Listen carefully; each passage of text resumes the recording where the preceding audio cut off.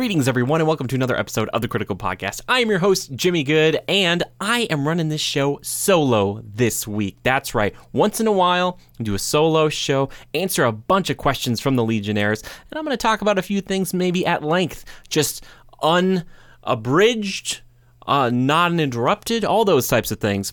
And this week, I will be talking about Jupiter's Legacy. It came out on Netflix just a few days ago as the time of this recording, but by the time you hear it, it's been out for a little bit. So like we do with most everything here, I'm going to talk about it with non-spoilers to start with, and then we'll jump into the spoilers later on down the line. But don't worry, I'll flip the old spoiler switch over here. So what is Jupiter's Legacy? A lot of people, I think, might compare this kind of as a one-to-one to Amazon Prime's The Boys, which, if you're unfamiliar with that, basically both these shows are about superheroes in the modern age, but maybe a little more adult. It's sexier, it's more violent, all that type of things. But I don't want to sit here and just say, like, this is what The Boys did and this is what Jupiter's Legacy did, because they are very different shows. It's just the framing is relatively similar in some respects, but that is just me throwing praise at both because I kind of enjoy the framing of both. I love, as you can tell probably if you're watching this, I love superheroes. If you're not watching this, there's like a big Marvel thing over here. There's a big poster and stuff. Anyway, that may or may not be falling apart, but don't worry about that. But yes, so Jupiter's Legacy, it stars Josh Duhamel, who you guys might know from Transformers and also the TV show Las Vegas, which, by the way, I watched a lot of back in college. Great show, great show. After, I think it originally aired. I don't know if this is going to date this whole thing, but it doesn't matter. Anyway, basically, the show, from the trailers, if you've not seen it, and this is where I'm going to try to not spoil things, even though I think the trailers do show quite a bit. This show takes place mainly in the modern age, but we do get some flashbacks, which we'll get into later on. But Josh Duhamel plays a character known as the Utopian, and he, along with some other friends of his, are superheroes. They basically have a lot of similar powers that you're starting to see with Superman-esque type characters.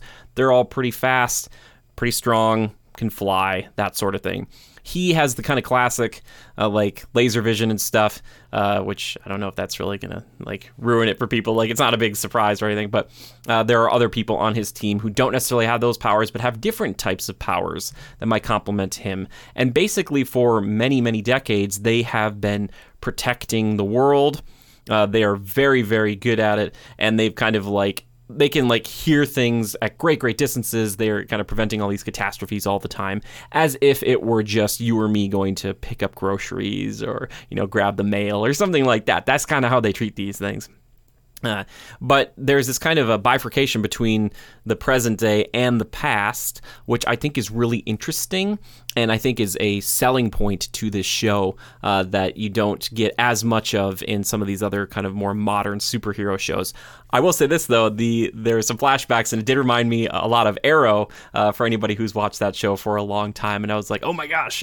So there's some, we'll get into that later on too, but it's really good. I like the show a lot. There's only 8 episodes of it, and Netflix does it where they kind of give you everything all at once. They don't do it week to week, or kind of how Amazon does it where they'll kind of give you 2 episodes, maybe 3, and then they'll do week to week after that. But it's easy to just get through pretty quickly in a weekend. It's just oh my gosh, it's kind of cutting through it. And I found it to be really breezy, really light, and it does pose a few interesting questions about superheroes. One in particular that seems to be popping up more and more now, but I love that it got kind of not fully tackled in this show, but something they're getting at.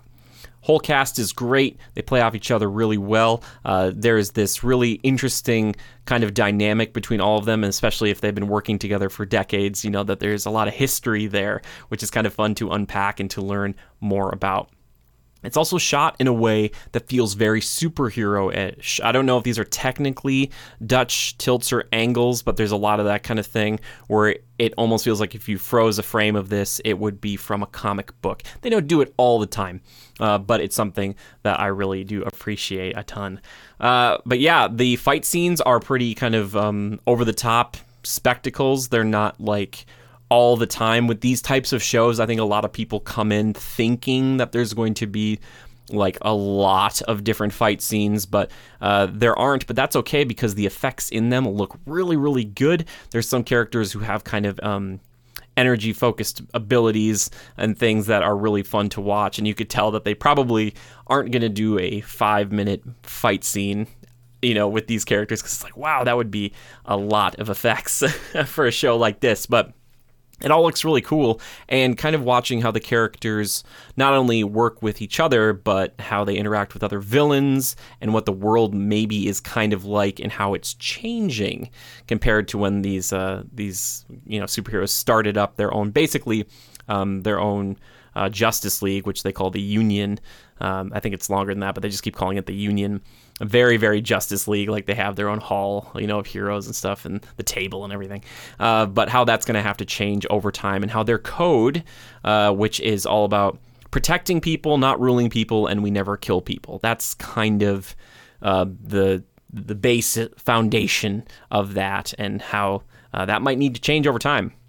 I would recommend this show if you have Netflix. If you don't have Netflix, or if you like superheroes too, right? But it is not as crass, or it doesn't overly indulge in its mature rating like The Boys, a little bit more so. And that's not a knock against The Boys. It's just that they're very different shows, and I thought that they were going to do that more. There is some of that stuff in this for sure, but as far as like the gore is concerned, and kind of the sexy aspects of it all, it's not as turned up as it is in The Boys. Like The Boys is like maybe like they broke the knob off sometimes. This show is more of like, it's probably like an 8 or so, 7 out of 10 as far as like that kind of stuff is concerned. So if you're one of those people that you're like kind of on the fence about this, and you really liked The Boys, then this would be something that you could get into pretty easily. If you were turned off to some of that stuff, then this might be a little more digestible, as it were. So just keep that in mind too. But this is not a show for kids. It's not like they're swearing all the time or killing everybody and everything. But it's definitely not that type of show. So just keep that in mind. I think people are starting to catch on to this, that not everything with a superhero in it is for like a full audience. Even though there have been times when I've been at certain like superhero movies, and I'm like, oh, you brought your kid to Venom, like. Okay, like sure, that's fine. Anyway, you're the parent, I'm not. Anyway, so yeah, that's kind of my thoughts on it. And like I said, I do recommend it if you have Netflix and you like superhero stuff. There's a lot of quality, great cast, and an interesting story that is unfolding. And while it does do a pretty good job of giving you a nice serving here in season 1, it just makes you hungry for season 2. And I do respect the fact that it was only 8 episodes. In the past, with a lot of those Marvel shows, they had them as 13, and that's kind of a lot. And that can be kind of hard to take up in a whole in a whole weekend. And not that you need to take it all up in like a weekend or a couple of days, but parse it out. Just try to show restraint. It's really hard because the next episode just starts going along, and you're like, okay, I'll just watch. Anyway, but I'm gonna flip the old spoiler switch here. So if you're if you're not ready for it, I mean, you better turn away quick. We also have timestamps down below, so if you want to jump to the questions section, you can do that right now. All right, here we go. Stop! Okay. Spoilers. Whew. Spoilers. I don't know if this is considered a spoiler, but I want to talk about it. I want to talk about aspect ratios. What are you talking about? Okay, so one thing I loved about this show is that the aspect ratio would shift from time to time. If it was in the modern day, it was presented as a widescreen format. That means the black bars would come down and come up, and they would kind of zoom into place. But when it went back to the past to talk about the story of the origin of these heroes, it would go to full screen.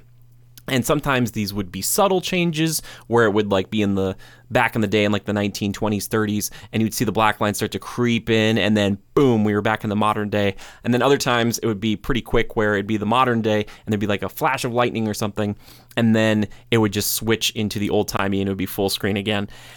That kind of stuff is really cool because it's a fun way of another additional layer of showing that we have shifted from one time period to the next. It didn't have to say we're back in 1920s, 30s Chicago. You know, it didn't have to do that and then be like, we're back in the modern day. It didn't have to do any of that, which I really respected. And obviously you can tell, you know, even from just how they like how they shot it and how the characters look, how they're younger or older depending, and kind of like the almost like sepia filter, kind of like the old-timey filter a little bit they would have on the past stuff, which is really cool. And what I was kind of joking at before, when they kind of are working their way to get to this place, this island, all I was thinking was Lian Yu from Arrow, and I was like, oh my gosh, it's going to be Arrow all over again. But no, it's not going to be like them chilling out on an island for years, and then also modern day stuff, you know, for years, and that all catching up.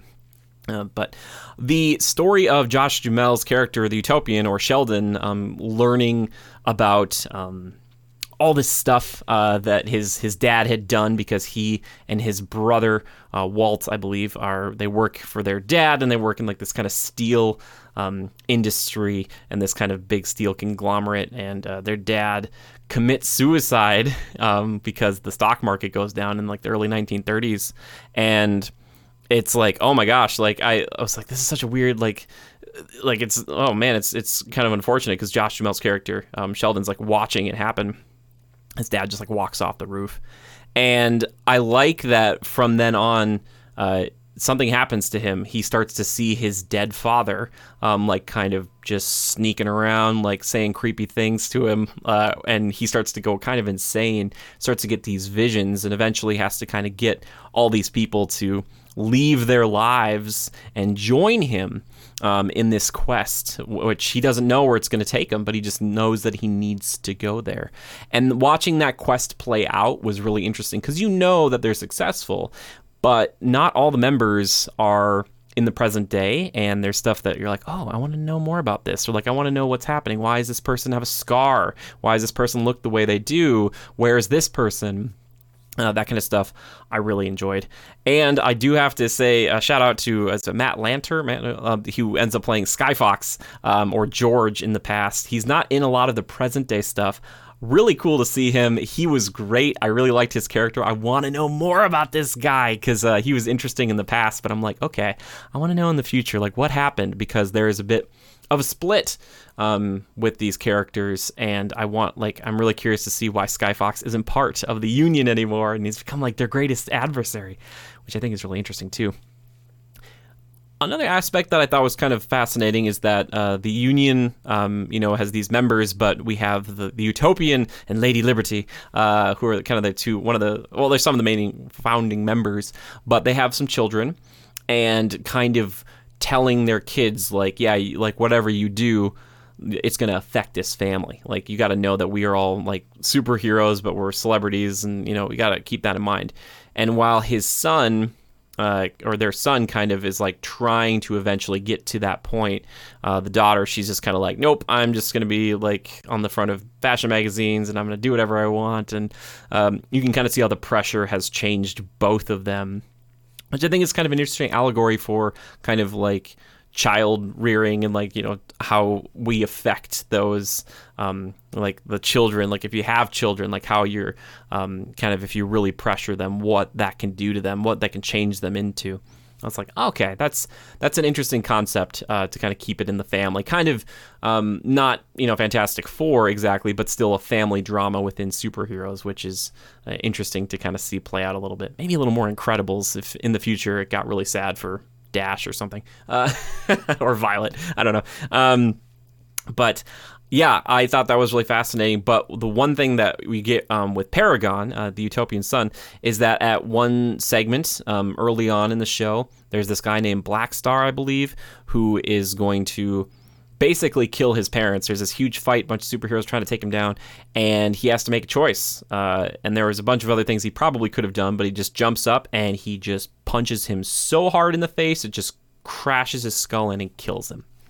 It's like, oh, okay. And his parents are like, oh my gosh, you broke the code. This is, we're supposed to be together. Like, we don't kill people. And kind of him railing against it, saying like, well, times are kind of changing, even though I think throughout the show he starts to kind of, step back on that. But he was like, I had to make a choice. It was either him or you guys. And I was like, oh, that's such a great thing. Because that's the one of the biggest questions of the show is, should superheroes just continuously follow these old ideals, right? You know, moving forward in this world where the villains, they're basically saying like, well, you might beat the heck out of me time and time again, but I don't have to play by your rules. I'm going to do whatever I want. I'm just going to keep killing people and killing other superheroes and stuff. And I was like, oh man, that's an interesting conversation that superhero films, I think, are starting to broach a little bit more and more now. But with the ones who are definitely like, I never kill under any circumstances, it kind of makes me think of Batman a little bit. Just kind of being like, I never kill. But in the past, he did like a lot. So I don't know. That's just kind of a fun thing that kind of permeates throughout the show, and trying to, like, you know, the son trying to see where the dad's coming from, and then, you know, the dad and then the mom kind of fighting about that, and the dad's kind of like, I don't, like, maybe you're right, maybe things do need to change. I need to listen. I need to stop being so stringent on what is good, you know, what is something I need to focus on. And there's one moment that I really liked where we get the Utopian. Sheldon's kind of sitting and talking with a therapist for an entire episode. And then you kind of get like some feeling throughout that there's something wrong, but at the very end, you find out that the person that he's talking to is actually like one of his arch villains. This guy spent 20 years trying to kill him. And he's like, they're just talking kind of like almost old friends a little bit. It's almost like now that I think about it, a little bit Ian McKellen, you know, Patrick Stewart, Magneto, Charles Xavier thing. And Utopian's kind of like, yep, well, you're one of the only people who seems to understand me.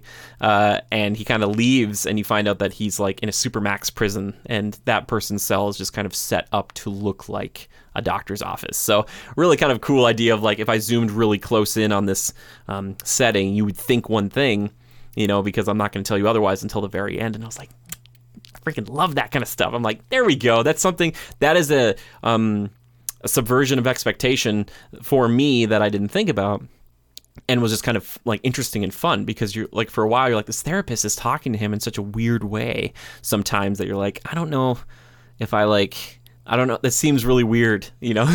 And then after a while, you're like, oh, okay.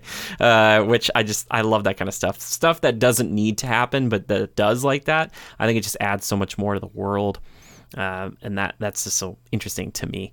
And the Supermax facility, which you do go to a few different times, it looks really cool. A few interesting sets here in this one, especially jumping back and forth between the past and the present. Really good job on that stuff. You can tell there's budget here. There's a lot of budget in this show. You're like, okay, like I'm watching something, you know, that's really had some time and money put into it. And from what I've seen here, it's the Mark Miller from like Kick-Ass and Kingsman and stuff. So keep that in mind, kind of from that mind there. And I was like, okay, I can definitely see a little bit of that permeating here for sure, which I do appreciate. Like I said before, the cast is great. I really actually started to like Walt the most. He's like Superman, not as strong like as the Utopian, but has like kind of Charles Xavier telepathy in there as well. And you do kind of find out, again, now that we're in spoiler territory, that he is the one who orchestrated the whole Black Star breakout in the first place, because he actually made a clone of this guy, because you find out later on Black Star is still in Supermax prison, but he made a clone of this guy and is framing George, or Skyfox, for it. And you start to realize, you're like, oh, he is like this kind of super villain. And it was like at the end of the show, I'm like, of course, the guy I like the most ends up being the villain. But this interesting character who has a daughter, not anymore. She kind of got in his way. And I'm just like, oh, he was an interesting character in the past, back in the 20s and 30s.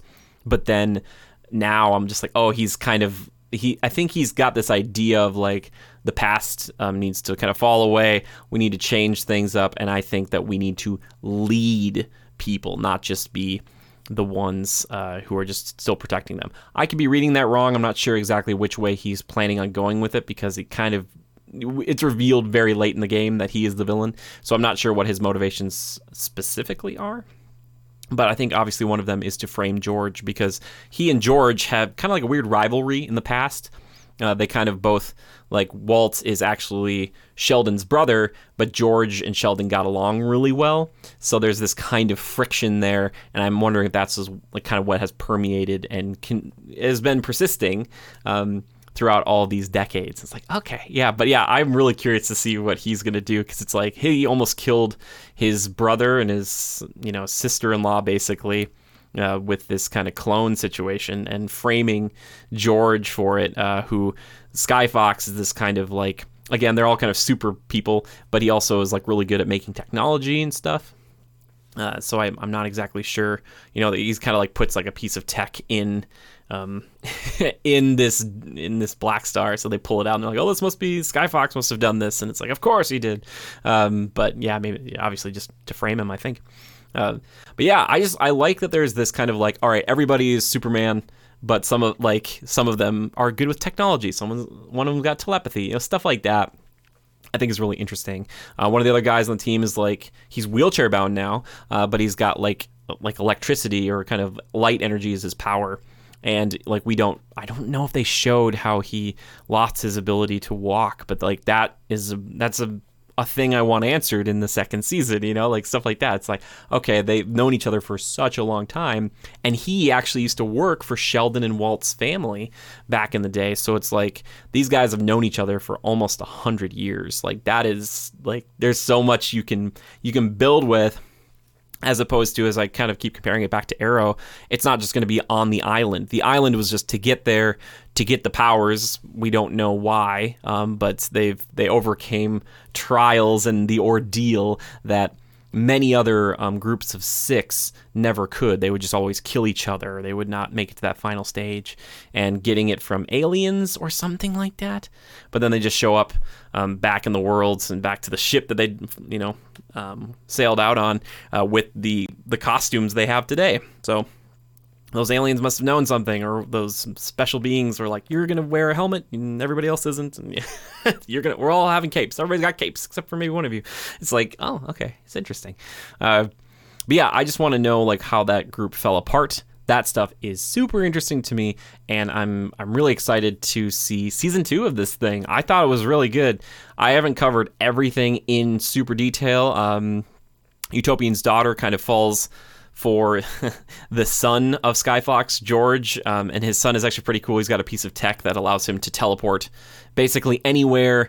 He can teleport people places if they're holding it. He can teleport the thing into like somebody's heart and kill them, supposedly, like stuff like that. It's like, oh, it's cool, but he has no powers himself. So there's like all this stuff like I want to know about his relationship with George, and like Skyfox is kind of the big question.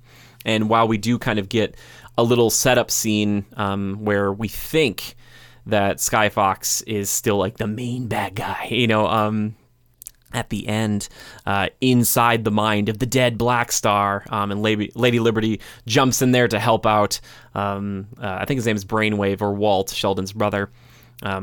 Like, it's kind of funny because like they set that up to make it look like it's Skyfox, but I wonder if they were just playing that for the audience to be like, Brainwave like kind of shows up and he's like, it was you the whole time, but really no one else would see that except for him. So I don't know. I'm not exactly sure about all the mechanics and the workings of this type of thing, but it's cool. But George, man, George and Walt, I don't know. Might be screwing up the names on that. I'm pretty sure I got them right, but I hope. We'll see. But yeah, really cool cast. I really like this show. It is, kind of, it hurts a little because you like find these new things that you love and you just like want more of it, but then you're like, you gotta wait a little bit. You just gotta wait, But yeah, I'm interested to see where they go next with this, and it seems like every streaming service is kind of getting their live action superhero thing locked down. And yeah, I'm totally sticking around for this one. This is great. And also, I just really like Josh Duhamel. I like pretty much everybody on the cast, but him specifically, I just really like him. He does a great job of being like the golden boy back in the 20s, and then kind of losing his mind, and then also being this kind of like really just like this tired like superhero who's just trying to keep it all together and is kind of maybe feigning in strength a little bit. It's just a good show. I like it. I enjoy it. I recommend it. Please check it out and let me know what you think about it too, because while this is critical reviews, I would still love to hear what you guys think about this too, because that's kind of the fun, the dialogue, the back and forth. And if you've not checked it out yet, hopefully you skipped that portion and you still want to check it out. Or maybe you heard it and you're like, whoa, he was saying a lot of names really quickly, so I don't even remember what he's talking about. But yeah, tackling that idea of should superheroes kill or should superheroes lead. So interesting. Fascinating stuff. Marvel, please make Hyperion and the Squadron Supreme a thing, please, because that's basically what the Squadron Supreme is. Evil Justice League, takeover stuff. It's great. Anyway, But that will do it for the Jupiter's Legacy talk, which I'm just amazed that I can talk about that for like 25 minutes straight. But the thing I'm going to move into next is the segment of the show that I like to call, that you guys like to call, that we all like to call Time Killers. That's right, it's time for Time Killers. The games I've been playing, the movies and TV shows I've been watching. Talked about a show there. Besides that, I've still been watching Emperor's New School. There's like 50 or 52 episodes of that. It's pretty funny. I enjoy watching. It's kind of like my thing I watch before I go to sleep. I recommend just trying to find a show that's just fun to watch before you go to sleep, as opposed to something that's like really stressful. But yes, I've been watching that. As far as games go, I played a little more Outriders recently. I'm still kind of like, should I put out a review for this? If you're listening to this and you want to see a review for that, just tweet me and let me know. But there's still been some kind of technical difficulties with it, and it's just kind of like, and I don't know if anybody would care to hear about that right now. But I've been playing a lot of Pokemon Snap, and hopefully by the time you guys hear this, see this, all that stuff, there will be an incredibly lengthy review out on it. I'm trying to make the longest new Pokemon Snap review out there, really, really detailed, really, really specific, talking about the game itself along with comparisons back to the original, because for me personally, I can't divorce myself from it, and I was like, why wouldn't I just lean into that? Because if you guys are here and you're listening to my voice right now, you're not here for the timely information. You're here for opinions, and maybe just a little bit of lighthearted discussion. That's the hope, right? That's kind of pretty much everything that I've been checking out recently. Yeah. So that's probably the fastest Time Killers I've ever done. Anyway, one of them, these solo shows, I can just kind of go through them pretty quick. Anyway, now it's time to move into my personal favorite segment of the show, which is community feedback and questions. Yes, and this week I wanted a bunch from you guys because I was like, I'm going to be alone, and if these types of shows crop up, I'd love to do just questions like episode. I don't know if people would just be like not interested in that, but I always love having my questions answered by somebody like this, so hopefully you guys do too. Anyway, this one comes in on the Discord. This one comes in from Zora Caviar. Zora, my friend, thank you. He says, I'd be curious to hear your thoughts on the Mass Effect Legendary Edition if you played the games before, any interest in the remasters, etc., since they're coming out soon. I actually looked into this as per your question. Thank you so much for that. I appreciate that question. I looked at, there's like the 11-minute IGN kind of comparison video between 1, 2, and 3 with the footage they got. And by the time this is out, those games will be out too. I got to be honest with you. I got through Mass Effect 1. I got through Mass Effect 2. And I started 3. So, like, I never finished it, and I heard about the ending and the color and all that, like, the different colors, whatever. Anyway, those games are great. I really, really enjoy them. I don't know if I'd go back. I think if you've never played any of those games before, this is a really great time to get into it. The developers, it sounded like we're talking about that, like, with Mass Effect 1, that's the one that needed the most work, because a lot of this was a graphical kind of graphical update along with some bug fixes, but they couldn't fix all the bugs, and they were worried, especially with 2 and 3, that the game was so good the way it was that they didn't want to like take things out or change things to kind of ruin the experience that people want to go back and experience, or people for the first time. If you have played through these games, it's probably been a while, unless you were like really playing a lot of Andromeda. Not that that's included with this, but if you're like, you're kind of craving some more Mass Effect. I think out of all BioWare stuff, for me, this is probably my favorite. But again, I'm not sure if I would go back to do 1, 2, and 3. It is cool that they're all together because for people who don't know, back in the day, one of the big kind of hooks for it was that not only was it a big science fiction RPG, but your save and information would carry over to the next game. Kind of like Witcher 3, like you could kind of tell the game, like, oh, I did this and this and this, and that would change the game going forward, which I thought was so cool. But I think I had 1 and 2 that way, and then 2, I couldn't get the information over for 3, and then I was like, oh, I don't really want to play 3 if it's not with my save stuff, so I had to kind of guess at answers and things. But interested? Sure. I don't know if I'd pick it up just because it's a lot. There's a lot you can do in those games. But if you were on the fence, or if you're looking for some classic, really strong BioWare stuff, some really fun interesting stories and characters. This, for me, was some of the best stuff. And I haven't played all of the BioWare stuff, but I really enjoyed it. So check out Mass Effect Legendary Edition. I'm hoping, well, I shouldn't say check it out. Hopefully there are reviews out there now, and people have said like if it is worth the price, if it is actually really nice as a package deal. So just keep looking around, just make sure, because it's hard for me to recommend anything at day one anymore because it all seems to be problematic. Especially the big AAA things. I'm just like, no. Like, so yes, that, I hope that answers your question. But yeah, I don't know if anybody else out there is a big Mass Effect fan, but Mass Effect is a pretty cool franchise. I never played Andromeda though, so keep that in mind. Oh my gosh, Andromeda. Oh my goodness. I don't know if that game is still having issues or not, but yeah. All right, next question comes in from, if I can actually get the thing I need here. Oh yeah, here we go. This is such a good one. This also comes in from Zora Caviar. Curious what your thoughts are on the fact that E3 and Summer Games Fest are both a thing this year. It seems like one is doomed to be lackluster if all the big announcements are going to be at the other, right? And I imagine all the big announcements will be at the same show because none of the big publishers will want to be upstaged. I looked into this a little bit. I'll be honest with you. They're like E3 is kind of saying like, Xbox is going to be there and all these other things. And Summer Games Fest, I'm not exactly sure if we're going to have something like a little bit of a civil war where it's a lot of Xboxes at E3 and then like a lot of Sony is at Summer Games Fest.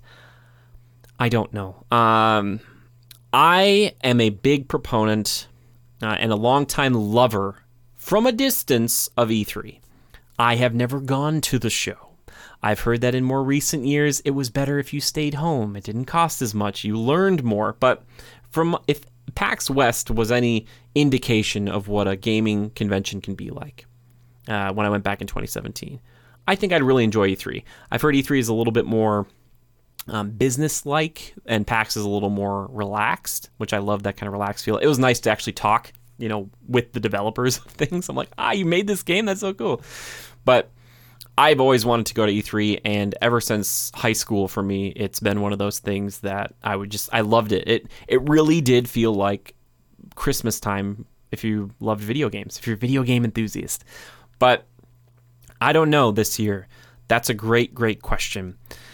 And Jeff knows a lot of people. And for people who don't know, Summer Games Fest is curated by Jeff Keighley, as they say. Or that's what the website says. Jeff does know a lot of people. I don't know. I could see Microsoft being the type to do both, just to kind of be like, Microsoft is really trying to be everybody's buddy right now, which would be great. But yeah, I know what you mean though, Zora, about like kind of saying like, well, if one's going to be like, I'm going to go to the one show that's worth it for me. I don't know exactly how E3 is structured this year with the online capability and stuff. Summer Games Fest, this is its second year in a row and it's always been digital, right? So maybe that's kind of the tilt you can go with if you're Jeff and you're like, hey man, we're doing this. Here are the numbers from last year and here's what we're doing this year. Yeah, I don't know, man. That's so hard. Gosh, I don't know. I want E3 to be good and big. That's what I want. I want it to be a juicy couple of days where it's just like, oh my gosh, and a big deal. And I get that this year, specifically because of the pandemic, would limit that, the size and scope, right? It's not going to be, hundreds of thousands of people, or I should say thousands of people, hundreds of people, who are hanging out in these halls just screaming and going, woo, all the time. But yeah, Summer Games Fest, I remember last year kind of having like some interesting things here and there, but it was so long, and I don't know if that's shifting this year too, but it was like 90 days, and there was like all these kind of little announcements here and there. But I think personally for me, what I enjoy most is to have all those big announcements in a couple of days, and then you can kind of parse through them versus being like little drip-fed announcements every day. That's just for me, because I'm not the type of guy who's kind of refreshing these websites and things. Like I said, we're not timely reviews. But yes, I would like E3 to be big. I hope I answered your question here. I think so. Yeah, because I know what you mean. One could be doomed to be lackluster. Maybe they'll both be great, or maybe we'll do a thing where it's kind of like where we've seen press conferences in the past where they're like, if you want to know more about this game from EA, you're going to have to check out the Microsoft press conference, or vice versa. And they'll be like, if you want to see more, then check out Summer Games Fest. I don't know if they would allow that if I'm E3 or vice versa, but that would be pretty dang funny. So yeah, here's hoping for some cool announcements, because I don't know about you guys, but like a lot of the big things for me kind of already came out this year. So it was mostly new Pokemon Snap. I'm a strange guy. Anyway, next question comes in from Mecha Rekka, thank you so much. He says, acquisitions seem to be a pretty big deal this year, what with Microsoft purchasing Bethesda and making big news. So if you had the power to decide which studio or developer was acquired next by each of the big three, which would you choose for each? All right, so this is a question that demands thought. And I'll probably say one that has already been bought up by another. That kind of thing. Yeah. Oh my gosh. There has been the rumor, and I think it would just be like, I shouldn't smile about it, because like I want everybody to be able to play every game, but exclusivity helps drive competition between the consoles, and that's good for us as the consumers, right? I think it would be bonkers if Microsoft did purchase Square Enix, whatever you want to call it. That would be insanity. A JRPG studio that has been synonymous with PlayStation and Nintendo over the years, but like something like that would be bonkers. Oh my gosh, that would be nuts. And then there's groups like Capcom, who I just want them to kind of remain in play for everybody. Because I'm just like, because I have such a love for Monster Hunter now, I'm just like, I just think everybody should be able to play Monster Hunter. Yeah, I'm trying to think of other developers. Like, I don't think Platinum Games has been acquired by anybody. I would be curious to see if Platinum were picked up by by Nintendo or by Sony, like what specific stuff we would get from them. It'd be really interesting, right? You know what I mean? Like, I know a lot of people love Nier. I'm not one of them. But there's some games that they've made where I'm like, okay, yeah, we got something here. Like, I beat Metal Gear Rising: Revengeance, my favorite Metal Gear, recently, and I was like, this is a cool game. But so a killer soundtrack, by the way. Go check out the soundtrack. It's freaking banger, baby. Whoa, I'm hitting stuff. Anyway, I'm trying to think of who Nintendo could pick up. The thing with Nintendo, I don't want them to pick up anybody else, because like they've got it seems like such a solid group of like kind of like things that they're working with right now. I don't know if they need anything to help them, right? Like they have Mario, they work so closely with the Pokemon stuff that it's basic, like they're part of that, Zelda, Metroid. Like they just really, what they need to do is maybe pick up a group that is just going to make the next like big game that is like a Zelda that isn't the mainline Zelda stuff, and it isn't like a remake, like an offshoot, like something like that. It's kind of like the Forza Horizon team working on Fable. It would just be cool to see, some more offshoot stuff, or like Guerrilla Games, kind of going from Killzone to making Horizon Zero Dawn. I would just like to see like Nintendo be like, all right, we have our main line, we got, your Marios, Mario Karts, and your Zelda and stuff. But then like, well, I guess they have Hyrule Warriors and stuff, which is an offshoot. I just want to see, like, they have such strong intellectual properties that I think you could maybe do more with it. But again, I don't think Nintendo really needs the help. Nintendo's doing their own thing. And I'm not sure another developer, if they wanted to pick one up, who it would be and how it would bolster them. Do you know what I'm saying? I hope that makes sense. Again, I'd probably said something that cannot happen or will not happen or whatever else. But yes, I still think the biggest get though would just be, or just more JRPG stuff for Microsoft, because they're just so kind of like, they're still playing catch up with that whole like, oh, we've got Japanese stuff. Like, look at all the Yakuza games are on Game Pass. Like we love JRPGs. So I think if they really started to get kind of nuts with acquiring Japanese studios, that would be like, it'd be like Sony, game on, baby. Oh my gosh. Yeah, anyway, great question. I hope that answered it. But I would love to hear yours as well. But I also think it's still good for a lot of these companies. Like if Nintendo bought Ubisoft, you know, like I don't know if I'd like if they pick them up. I don't know if I'd really want that. I like groups like Ubisoft and Capcom to be kind of these like almost mercenaries or kind of working for everybody. And that I think is great because that allows more people to play their games, which is cool, which is a cool thing. But well, Nintendo and Ubisoft do get along pretty well. There's that. Remember when they both had the Mario plus Rabbids thing? Anywho, we're gonna move on to the next question here. Actually, we're gonna take a Twitter question here. This is such a good one. This one comes in from @MissileMage. He asks, with the release of Hood Outlaws and Legends, looks like an interesting game, a very important question came to mind. If there was a Shrek multiplayer game released, who would be your main? By the way, that whole part where I said it looks very interesting, that was me, Jimmy, saying that, not MissileMage. If Shrek multiplayer game was released, you know what's funny, Missile, that you bring that up, because I used to play, I don't know if it was Shrek the Third or Shrek the Second. There's a video game back on GameCube I played with my sister, and I am not a cat person, not at all, but I really like playing as Puss in Boots.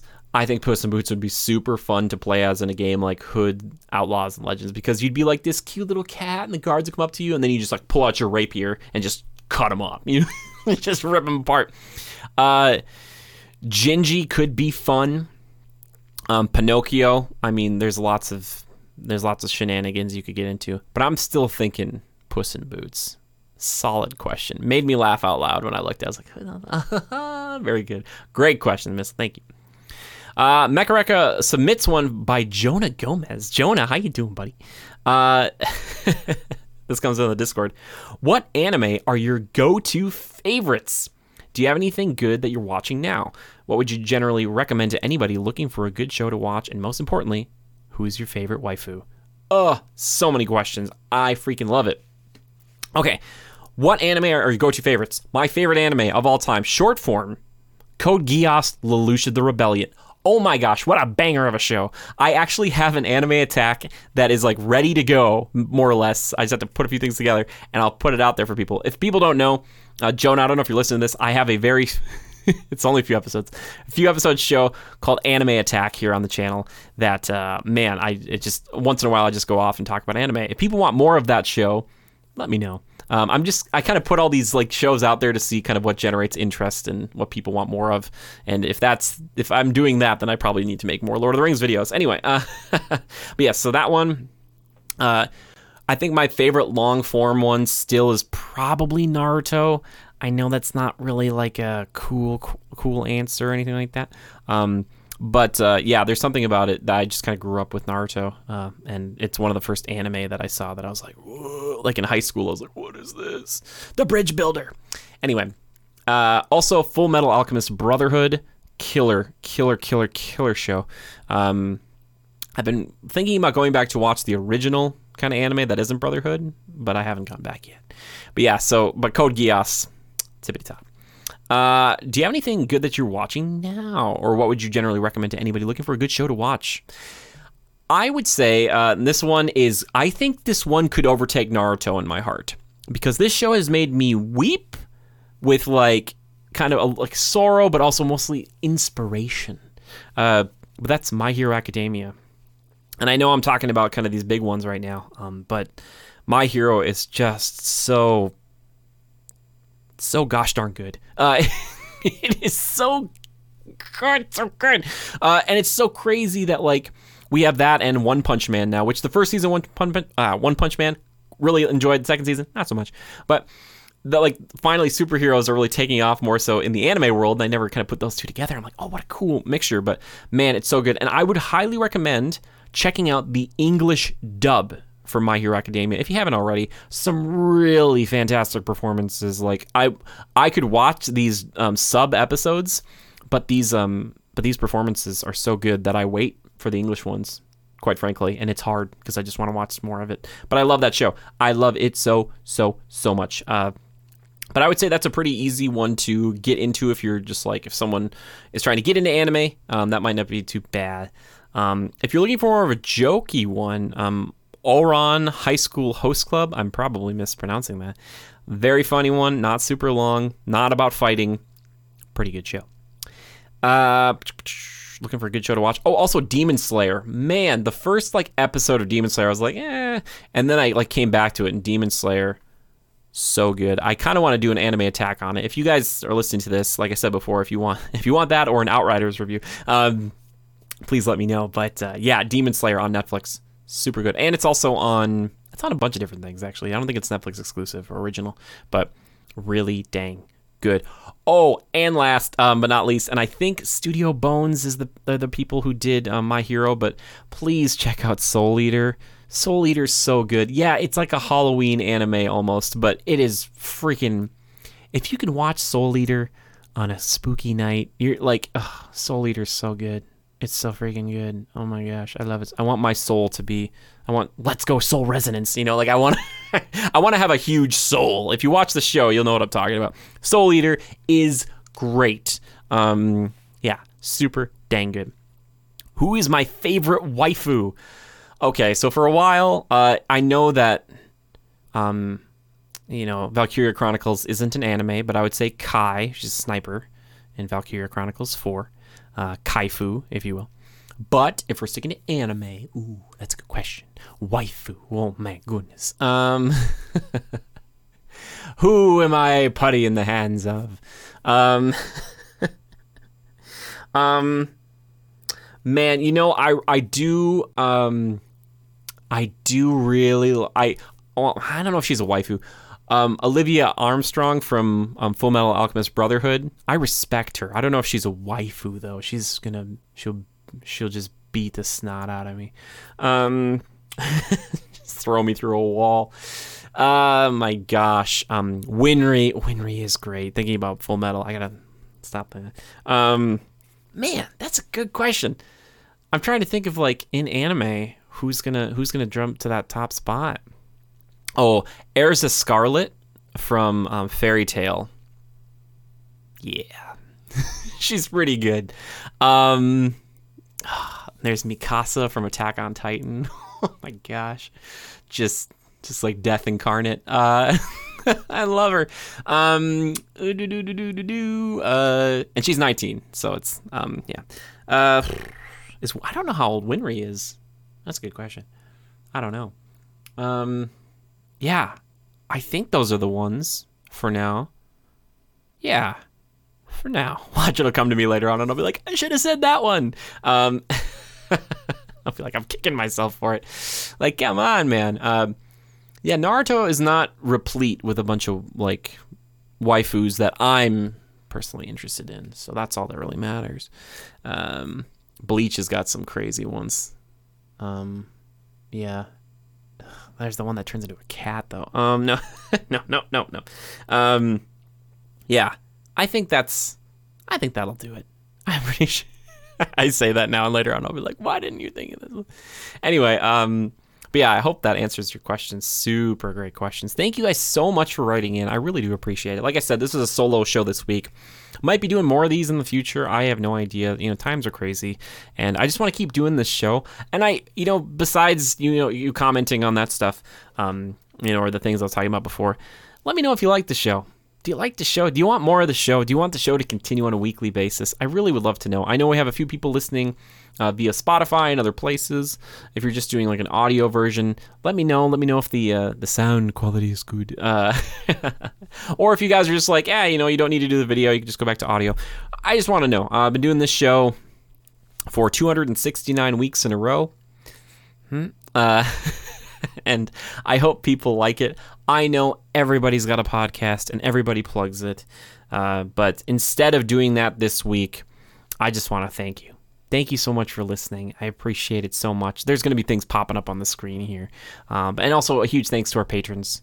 You guys don't have to do that, but I appreciate that anybody donates any dollar amount. Any amount of money helps. Even if it's just $1 coming in a month, that's $1 we didn't have. So yeah, thank you guys so much. And I hope you like the show. And please, please, please, I always ask for feedback and stuff.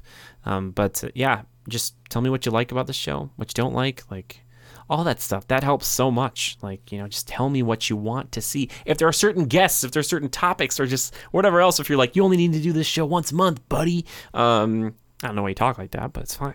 It's fine. You talk however you want. But I just appreciate you guys listening to me. I know the audience is small, but I just appreciate it. Thank you so much. And like I said, if there's ways you want me to improve the show, please let me know what they are. Next week, I'm going to be kind of doing a show. I'm going to shoot it before I leave, but I will be leaving. I'll be out of town. I have some business to take care of. And I will be kind of flying all over the United States, which is kind of nuts. But I will be doing a pre-Walt Disney World trip report. That's not the business, but that's at the end of the trip, which I'm looking forward to. So if you like Walt Disney World stuff, send me your questions, thoughts, and feelings. I'll kind of go through the itinerary that I have on the list. Maybe even get Katie on the show. Who knows? It might just be me again, which is totally fine. And then I'll do an after-trip report when I return. So thank you guys so dang much for listening. I appreciate it. Somehow still filled almost an hour of just me going on and on and on. But I appreciate you guys so much. Thank you. Oh, by the way, if you're watching, I've got this warning Darth Vader shirt that says warning choking hazard. You get it? Because he likes to choke people. Just so if you're not like, you're like, what is that warning shirt about? That's what the shirt is. Anyway, I appreciate you guys. Thank you so much for listening. You guys mean a lot to me. And shout outs. We're doing some shout outs here at the end of the show. Ryan, I know you're listening, buddy. Thank you so much. Jalen might be too. If any of the people who wrote in, Missile Mage, Jonah, Mecha Zora Caviar, if any of you are listening this late, or anybody who is, let me know. Say it down in the comments. I'll give you a shout out next time, all right? And seriously, I will do an entire show dedicated to a topic of your choice as long as it fits within the confines of the media we're covering. Oh my gosh, I just made all that up in one go, one breath. Okay, anyway, I digress. Thank you guys so much for listening in for the 300th time. And until next time, just remember to adapt and overcome. Bye-bye.